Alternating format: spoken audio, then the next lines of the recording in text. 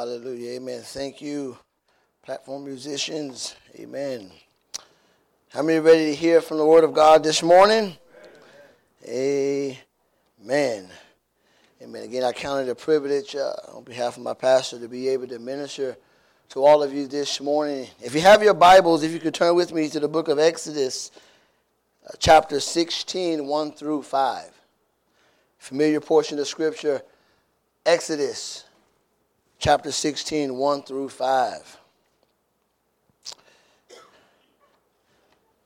This might be a little random, but I feel like I should say it. How many know hell is hot?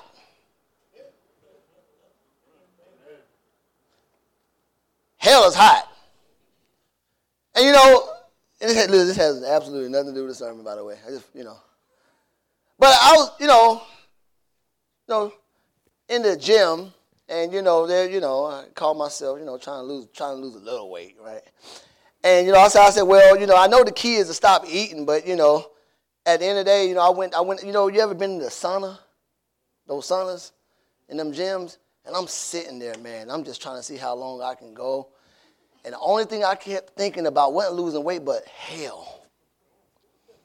I'm looking at them rocks and how they on fire, how I can't breathe, how the windows fogging up. But the hope was that I can get out and walk out the door. And I was just thinking, man, there's people in hell, and on a serious note, that are going through some stuff for eternity, and they don't have no door to walk out. So I want to just put that as a reminder if you ever think about going back there. Exodus chapter 6, Exodus 16, 1 through 5. In 2004, there was a young man,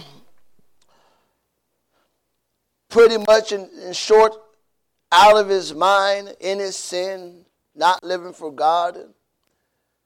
Wasn't until a friend moved to Virginia in the summer of 2004, was working in the shipyard, began to tell this young man, hey, maybe you should come up, try something different. I can rig you up a resume, get you in the shipyard. You can make about $23 an hour. You can have per diem, etc. This young man was happy. He never made that much money at all in his life. He moves up to Virginia with $35 in his pocket and 2 suitcases. Gets here and he gets the job in a couple of months. The first day on the job, not even 15 minutes, he gets fired because he didn't know his job. He storms out of the shipyard, walks down Warwick Boulevard mad, goes into this bachelor pad where there was 3 friends of his that they all shared a bedroom or 1 bedroom, and they all slept on them sectional couches. Bust in, had his gear on. His friend, hey, you supposed to be at work. He said, I got fired, and I'm about to catch a Greyhound back home. The friend tells him, no, man, you need to stay. There must be a reason why that you're here in Virginia. I don't know what it is. And a couple weeks later, he has a encounter with God in that same apartment when he gave his life to Jesus, was living for God, didn't have a church, but just really on fire for God, zealous. 8 months later, this same apartment it burns down. Here it is. He has nowhere to go. And he's getting ready to go back home as this new person that all his friends and family heard about that was saved and changed. And something whispered in his ear. And the devil said, oh, you were saved in Virginia. People knew about the changed life in Virginia. But now you're about to go back to the familiar. You're about to go back to the same familiar friends, the same familiar people. Let's see, Mr. Saved Man, if you can live for Jesus now. 3 months later, he goes back. He's doing well. He's telling friends about Jesus, but slowly but surely begin to backslide. All the things that God delivered him and separated him from, these things he began to do back over that God set him free from. That young man was me. And, I begin to think about this church. Because one of the most devastating things that the enemy will indeed use to tempt you and I is to entice you to go back to what's familiar. The old ways, those old desires, those old lifestyles, those old attitudes, those old selfish ways. In a nutshell, it will entice people to go back to their familiar. Now, I want to preach a sermon of hope and just a reminder this morning. And I want to preach a sermon I've entitled Leaving Egypt Behind. Leaving Egypt behind. You see, the truth of the reality is that all of us have an Egypt. Come on, somebody. That we all have an Egypt, and perhaps for some this morning, the reality is you never left Egypt. Perhaps you're still there. But either way, the adversary, Satan, is always in the business of keeping us in Egypt or tempting us to go back. And I want to minister to you, again, this sermon I've entitled Leaving Egypt Behind. Because we read about a people like myself, in so many senses, was delivered, but now they desire to go back. Exodus chapter 16, 1 through 5. And they journeyed from Elim, and all the congregation of the children of Israel came to the wilderness of Sin, which is between Elim and Sinai, on the 15th day on the second month after they departed from the land of Egypt. The whole congregation of the children of Israel complained against Moses and Aaron in the wilderness. And the children of Israel said to them, "Oh, that we did not die by the hand of the Lord in the land of Egypt, when we sat by the pots of meat and when we ate bread to the full. For you have brought us out into this wilderness to kill this whole assembly with hunger." Then the Lord said to Moses, "Behold, I will rain bread from heaven for you, and the people shall go out and gather a certain quota every day, that I may test them whether they will walk in my law or not. And it shall be on the 6th day that they shall prepare what they bring in, and it shall be twice as much as they gather daily." Let us pray, church. Oh, Heavenly Father, God. God, I ask, God, Lord, that you will move upon us and help us, God. God, I pray, God, you will minister to us, God, on the importance of staying the path, to walking on the narrow road. God, help us not to look back to the familiar, God. I ask that you will help us, God, that you will cover our minds, God. Oh, God, that we will have dominion over this flesh. Oh, God, that we will cast all imaginations down.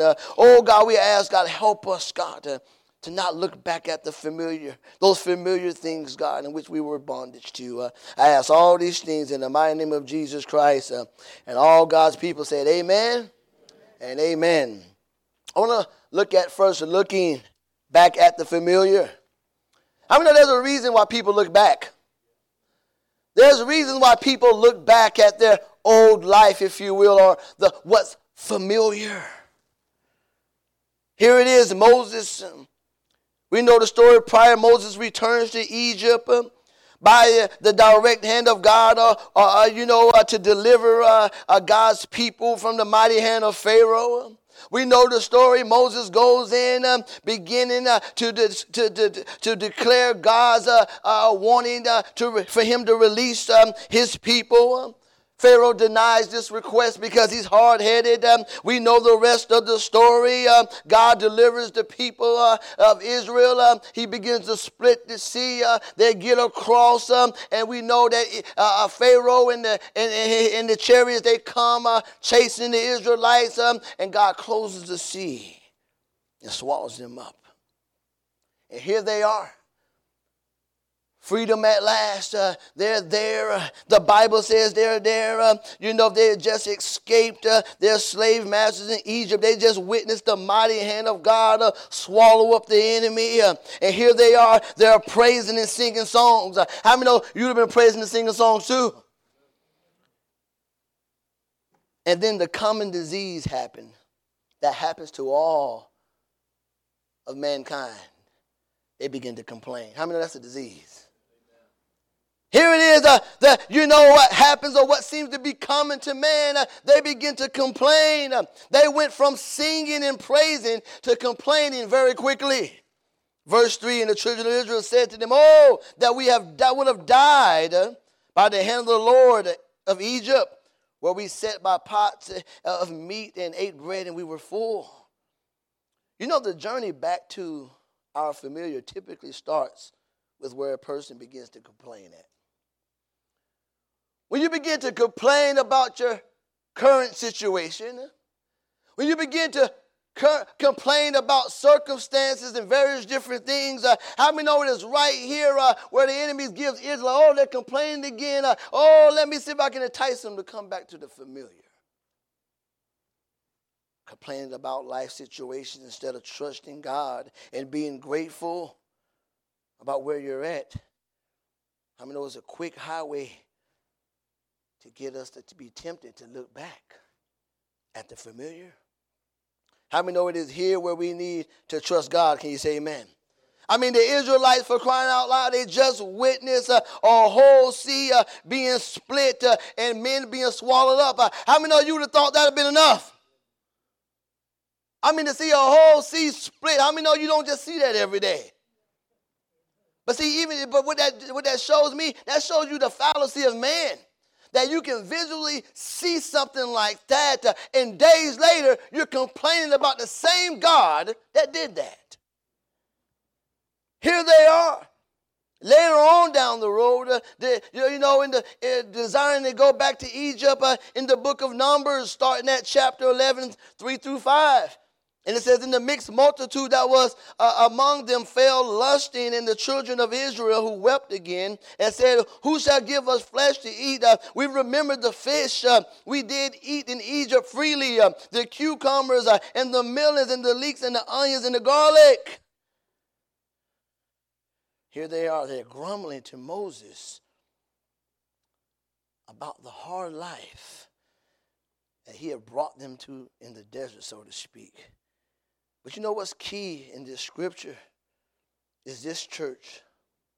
Notice that those in this text that were desiring to go back to Egypt, they never went back to Egypt physically, but they did so in their heart. And can I tell you, church, that's a picture of many of us. That yes, you may not physically, just like them, they never went back to Egypt, but you can go back to Egypt right here and right here. Again, they're talking, they're shouting out their heart's desires of where they want to go. We're not careful, church. We can go back to Egypt in our hearts. So you don't have to go back to a physical Egypt to go back to Egypt. You can go back to Egypt right here in your heart. In other words, church, this is like the guy who say that he's born again, yet he remembers his life as an unbeliever, the parties he used to attend, the false pleasures, alcohol would bring, the cigarettes, and then begin to lust after those things again. He wishes he can incorporate those habits into his new life in Christ. So this is what it means to go back to Egypt in our hearts. No, you don't have to, you don't have to step out on your marriage physical, amen, to commit adultery. Did you know that? Read Matthew 5:28 on your own time.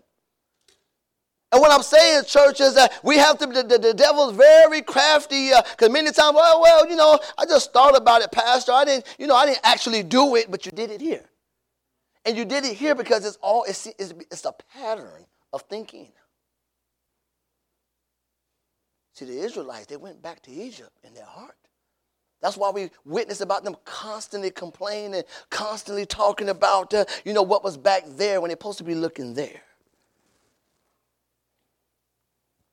The Bible makes mention of instances in which God's people went back in their hearts. Isaiah speaks to this in the 43rd chapter. He says, remember not the former things, nor consider the things of old. What he's saying is that, listen, remember not the former things. Remember not the things, that had you bound. Remember not those former things that I was displeased of. But probably the most noted account of someone going back to the familiar in their hearts was Lot's wife. How do you know the story? The Bible says here it is, Sodom and Gomorrah has been declared judgment to be destroyed. That sin in that city, God, had enough. And here he is, he's going to spare his nephew Lot and his wife and his family. The Bible gives them clear instructions, get out of the city, keep going. But he makes this command, he said, not to look back. And we know the story. Here it is, they have escaped. How many know they escaped judgment? And here it is, Lot's wife just had to get one more glance. And the Bible says that she turned into a pillar of salt. See, listen, for some of you in here, one glance is deadly. Just one. One glance is so deadly because that one glance for you, I have you back in your Egypt. I have you back in your familiar. You see, the reasoning, or at least my, perspective of the why she looked back is because how many know back in Sodom and Gomorrah was her familiar? Back in Sodom and Gomorrah was her businesses, if you will, her pleasures, her old friends, and all of these different things. And yeah, she's walking away physically, but her heart never left. Is that some of us this morning? Oh, you in church physically and praise God, but your mind's being entertained by Egypt. Being entertained by Egypt. You know, sometimes we, especially, when back in the heyday, we begin to, you hear that terminology, drink your problems away. Or you smoke your problems. We know the problem with that is that when you wake up from that high, them problems still looking over you. Your problems didn't go to sleep. You did. You just high, you woke up, oh, yeah, I'm feeling good. But it's still there, and it's actually worse. See, her looking back showed a love for Sodom and regret for its destruction. See, how many know it's one thing to look back into our familiarity and reminisce on a few things with a clean heart? In other words, perhaps how far God has brought you and you're praising God for that. How many been there? Many times, me and my wife, we will go back to Georgia and, when we'll visit family and we'll show our kids the high schools and different dynamics of the city and various different things. And, as much as I like going home, there's an eerie feeling that comes on me every now and then to where it's like, man, I just want to get out of here. I want to get back. Not because I'm lured or tempted, it's just the stench of the city of like, man, that's what I used to do. That's where I used to be at. We were often taught, man, tell our children, man, God set us free, kids. We used to be bound, and we used to be over here. We used to hang around those friends in that section of the city, etc., reminiscing with a clean heart. But then there's another thing, to have your heart turned to want to go back to those same things. See, if you desire something long enough, how many know eventually you'll entertain it? You stare at something long enough, no matter what it is, you will become captivated by it. How many know our sister Eve stared at that tree probably a little too long? Just a little bit. I like to think she walked past that tree a couple of times. Just the fact, like, man, why not that one? Many times, church, see, Satan wants to see if you and I still have that same acquired taste to go back to Egypt. Especially when there's times of vulnerability. Can you say amen? When things get really tough. It's not like something that many of us that are born again and say that we just want to go there. No. Many times it's times of vulnerability. As I always say, when the arrow in life, so to speak, is pointing down. It is here where the enemy begins to speak, like, hey, Egypt. When there's opportunities to compromise. See, don't think for 1 minute that your familiarity is so far back that you just can't return.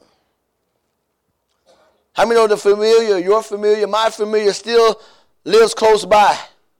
It's still around the corner. In other words, it still has the same address.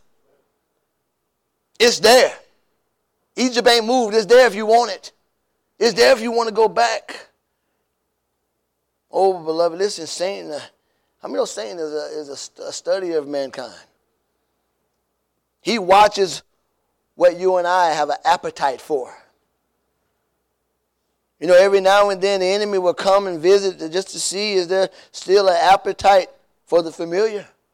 You know, like the Israelites, he still knows your choice of meat. Satan watches what you look at, church. Literally. Because he knows if your eyes is fixed upon it, you know, and especially if it's unhealthy, he'll begin to dangle that thing in front of you over and over and over again. Satan watches what you're being entertained by. Oh, yeah, you still like that? You want to go back there? No problem, I'll bring it a little closer. See, we have to stop giving life, church, to what's supposed to be dead. We need to stop giving life to those areas, those old ways, those, you know, whatever that situation is. Stop giving life to it. You see, going back to Egypt in your heart, how many know that grieves the Holy Spirit, church? You know, there's many ways to grieve the Holy Ghost. How many know we can neglect holiness and grieve the Holy Spirit? The fact that we don't keep our eyes and our minds are fixed on the things of God. As God said, be ye holy, for I am holy. When we're not holy, how many know we can't be holy and back in Egypt? This is how we grieve the Holy Spirit. We can grieve the Holy Ghost when we think impurely about materialistic things all the time. How many know we can grieve the Holy Spirit when we're sitting down and we're reading that novel that we read every day? Nevertheless, there's a Bible that you haven't picked up in weeks or months. Am I talking to someone this morning? See, all of us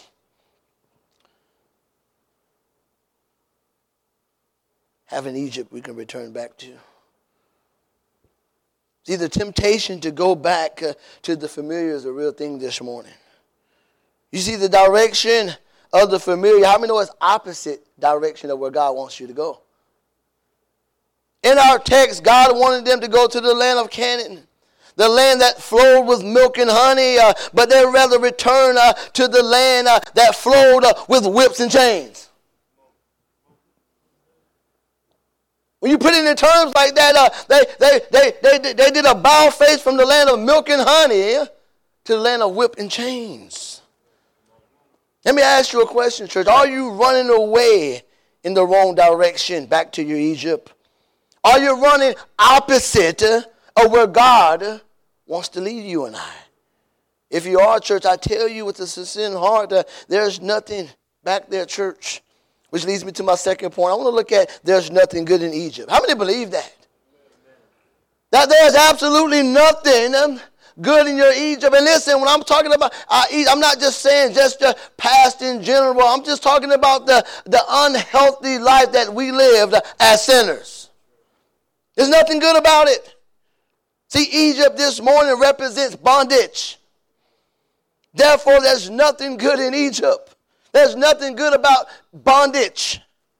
Egypt stands for the world, the flesh, and the chains that the devil had on us when we lived back there, church. You know, again, for those that are saved this morning, this is a place that we are all too familiar with.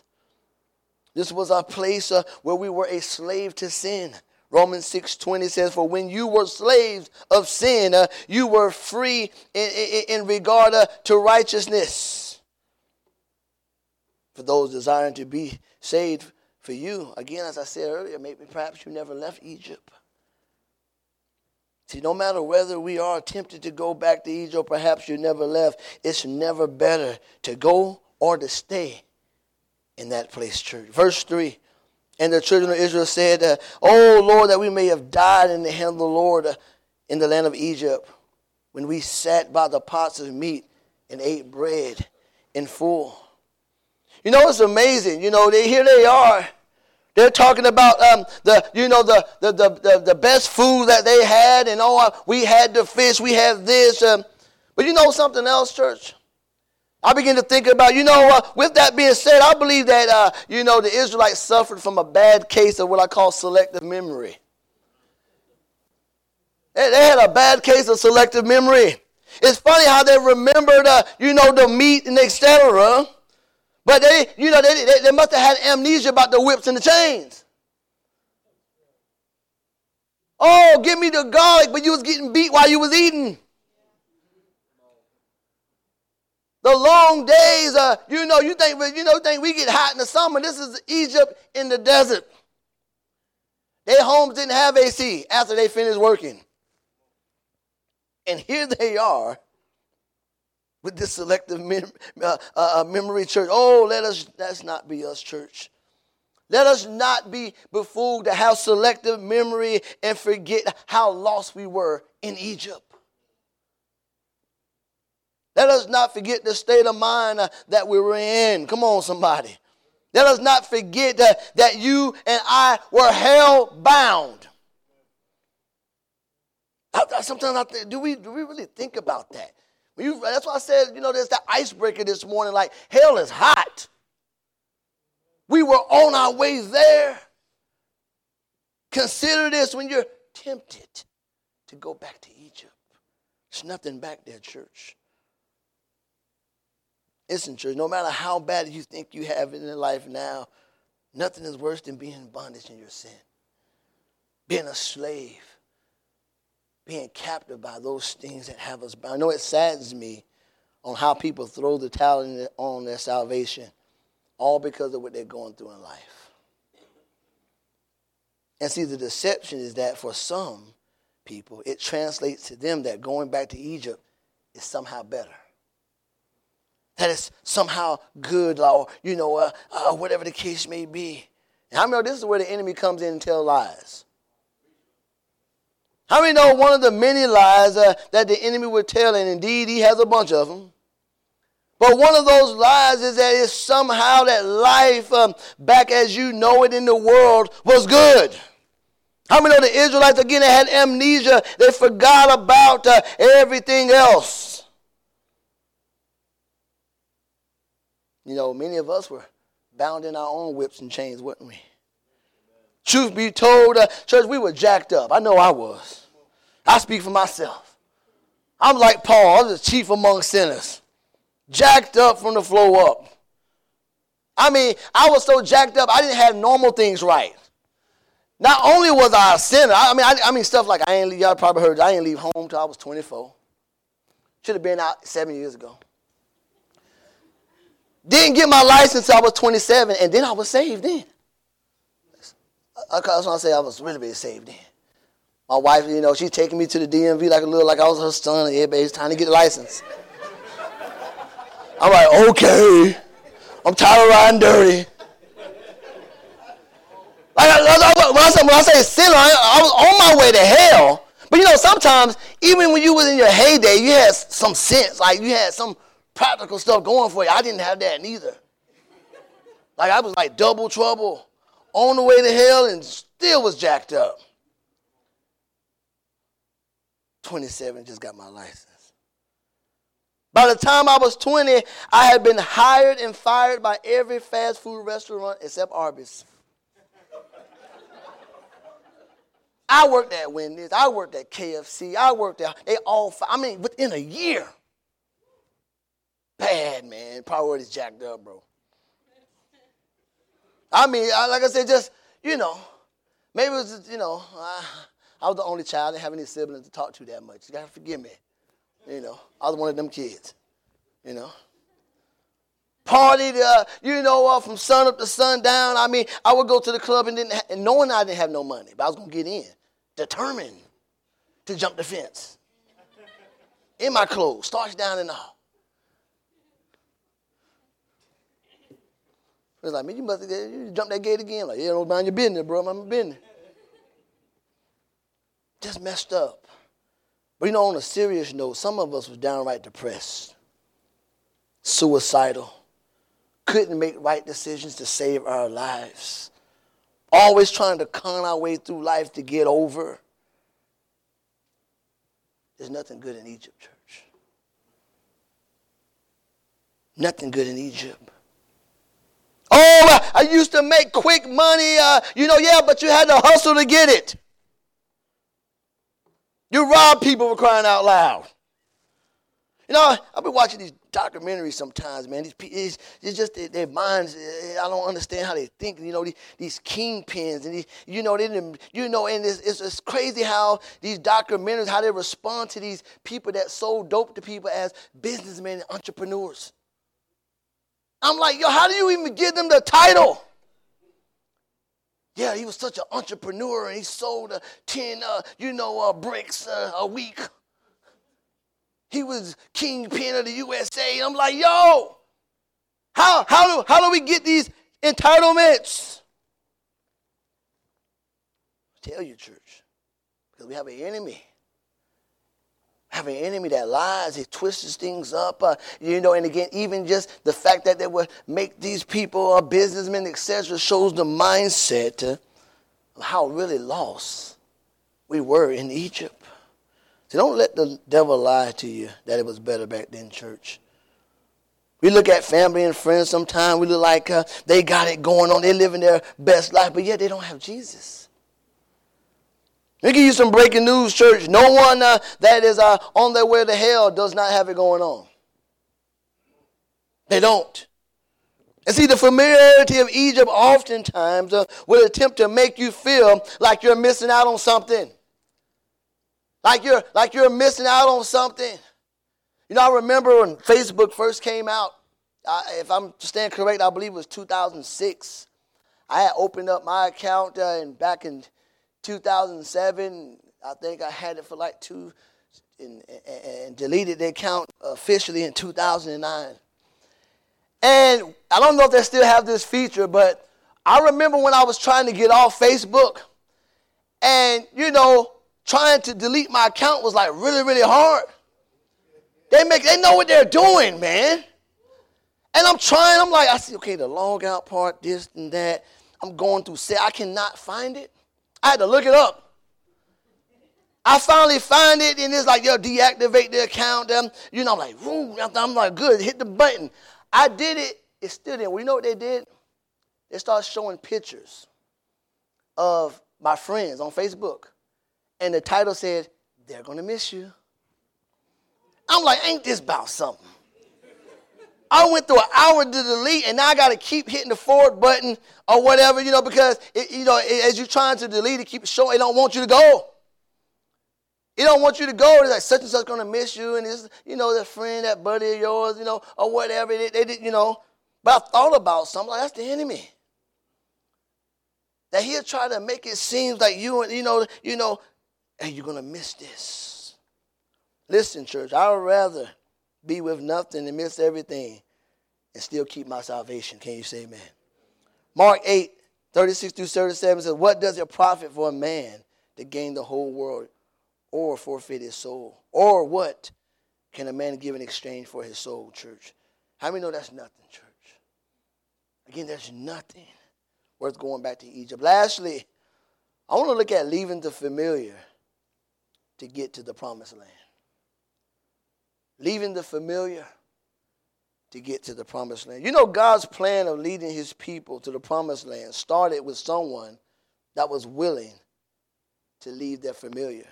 Genesis 12:1-5, and the Bible says, now the Lord said to Abram, get out of your country, from your family, and from your father's house to a land that I will show you. And I will make you a great nation. I will bless you and make your name great, and you shall be a blessing. And I will bless those who bless you, and I will curse him who curses you. And you and all the families of the earth shall be blessed. So Abram departed as the Lord had spoken to him, and Lot went with him. And Abram was 75 years old when he departed from Haran. Then Abram took Sarai, his wife, and Lot, his brother's son, and all their possessions that they had gathered, and the people whom they had acquired in Haran, and they departed to go to the land of Canaan. So they came to the land of Canaan. How many are walking into your promised land, church?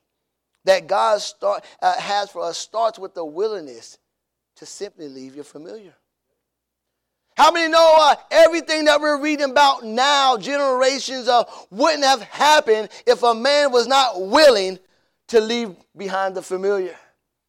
Again, the Bible says that Abram was from, the land of the Chaldeans. These people at that time, they worship what they call a moon god. all type of foreign idols, various different things in that land. And here it is. God speaks to Abram. Abram responds by faith. He gathers up his family's possessions and begin to go in search and route to a land that he'd never been to, but trusted God. But listen, that first started with him willing to leave the familiar. And listen, church, that's the same principle here and I. How many know everyone that is saved in here, when God spoke to you, when God touched you, when that person witnessed to you, those days after that initial prayer, you begin to think about all the things that I'm about to put behind. And can I tell you, church, that can't stop. You have to continue, amen. Listen, living for God is a decision you make every day. Every day. Just like the one that people make when they want to return. It's a decision.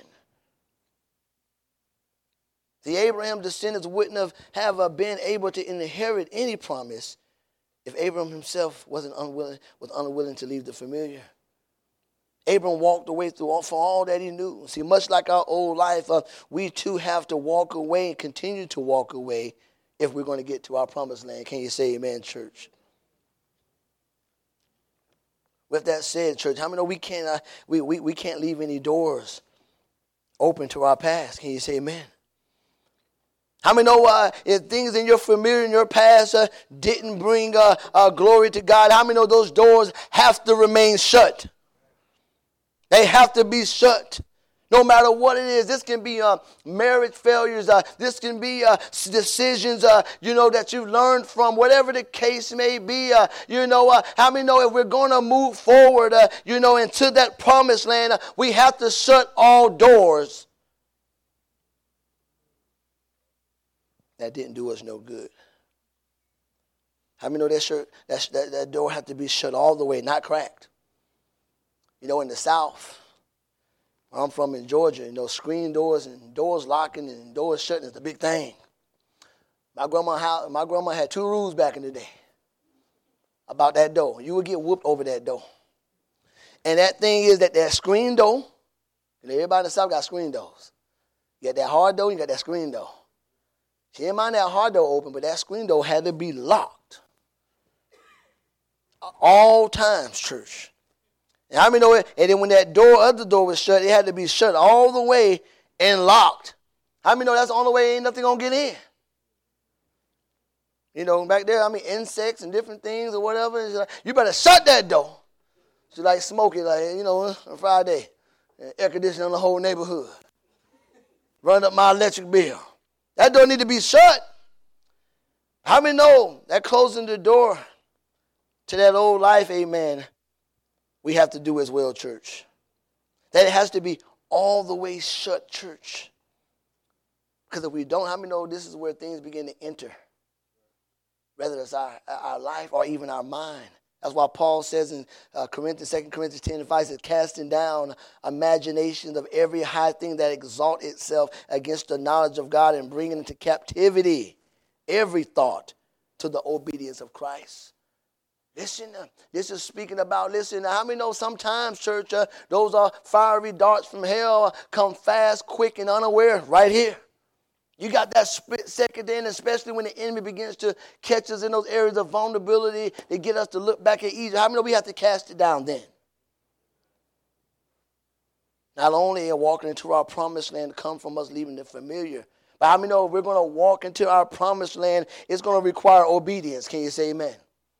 Verse 4 and 5 in our text as we wind down, it says, then the Lord said to Moses, behold, I will rain bread from heaven for you, and the people shall go out and gather a certain quota every day, that I may test them, whether they will walk in my law or not. The Bible says that they had to gather a certain quota every day. God had promised to send bread from heaven, but he didn't promise to just drop it in their mouths. They still had to go out and gather what they needed every day, and the Bible said it was a test to them. See, the blessing of bread from heaven came with the responsibility of obedience. Can you say amen? And so is our interest into the promised land that God has for us. It has to and will have to come through you and I being obedient. How many know when you're obedient to the word of God, when you're obedient, amen, to what God says about how we are to be as Christians, how many know that prevents us, from wanting to look back or go back? Listen, anything we are going to ultimately obtain from God has to be through obedience. In other words, we can't hold on to Egypt and hold on to the promised land at the same time. I was talking to Brother Danny right before service, and he was telling me about a story, when he was involved in gangs. And he said he had got out of that old life of gang banging, etc. But he said, that these gang bangers wanted to, was still trying to come after him because he owed them something. He said, I didn't even know that I even owed them any money no more. I had left that old life. But he began to make this statement. He said, Pastor, that's the picture of the devil. That when you're still holding on to things. In other words, that enemy that feels like you still owe him something, and it is here where he begins to feel like he can just continue to come after you because you're still holding on to something that he knows that you still look at, that you're still entertained by. And we know from walking into our promised land requires a consistent of us trusting God through the journey. Can you say amen? This generation never did make it to that promised land that I'm talking about. And they did not make it into the promised land for this very reason. But how many know the next generation of Joshua and Caleb, they understood this principle? And it was this generation through Joshua and Caleb who go, the story, into the new land of Canaan, of milk and honey. It is here where they begin to trust God with what he said.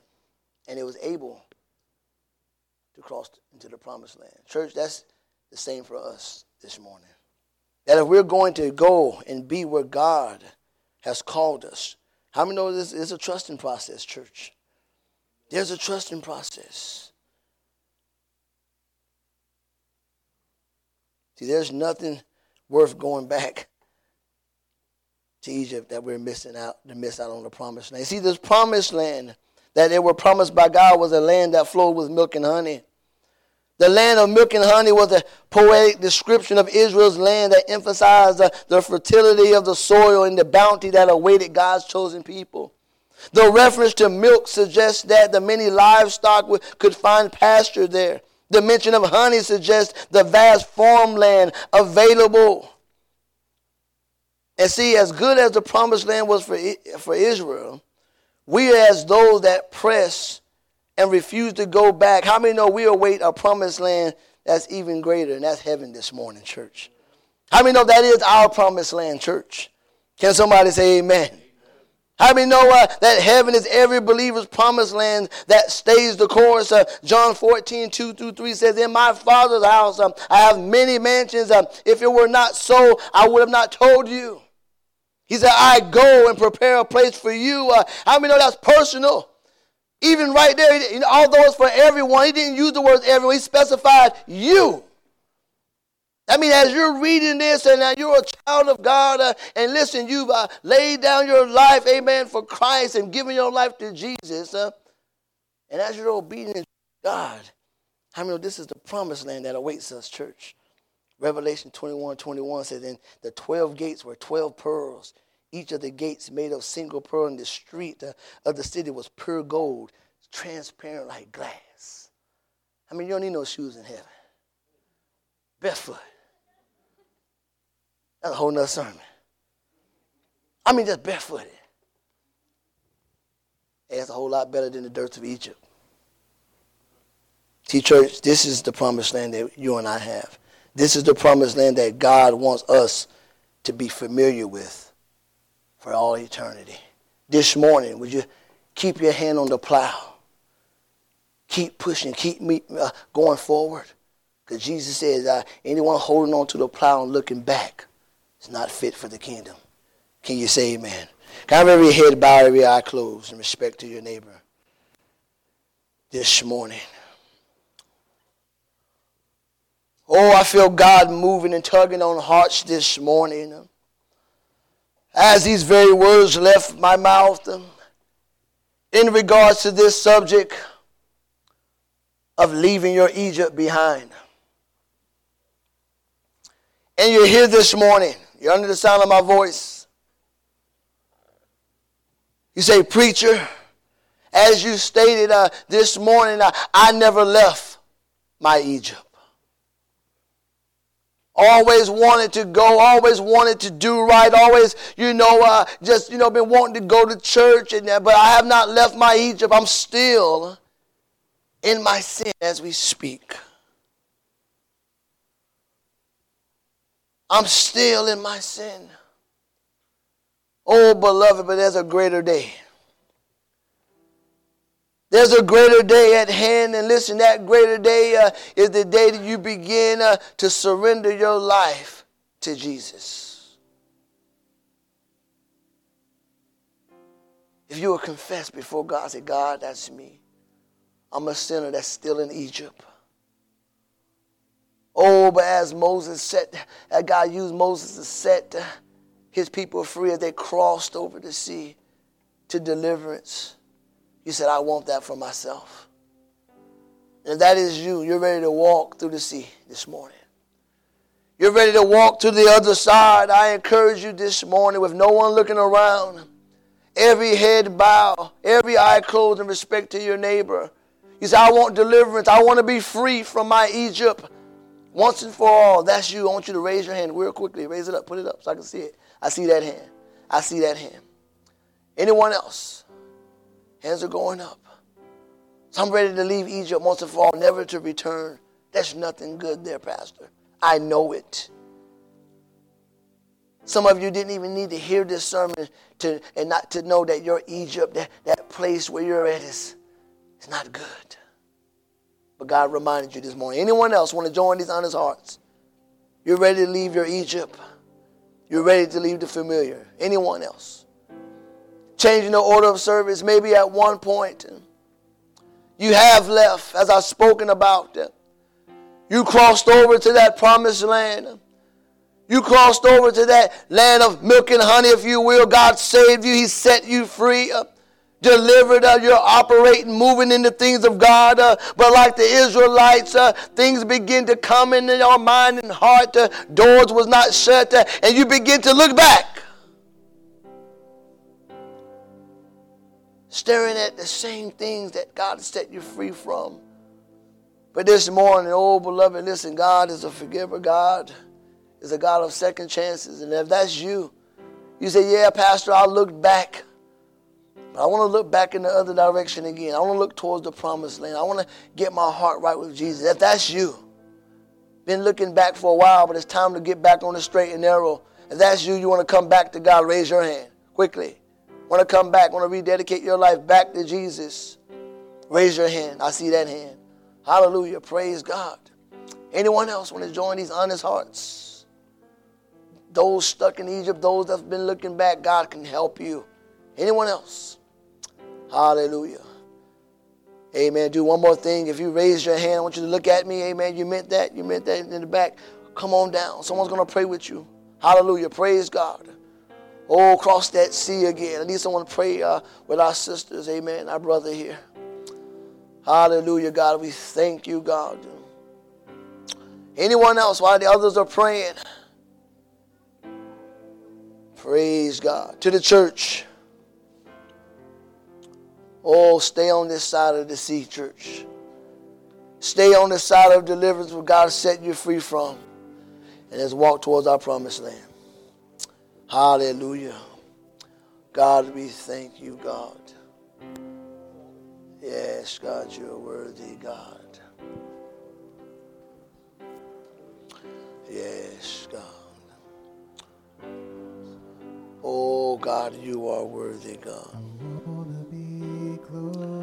Yes, God, help us, God. Hallelujah. Oh, church, let's stand all over this place. While others are playing, come down.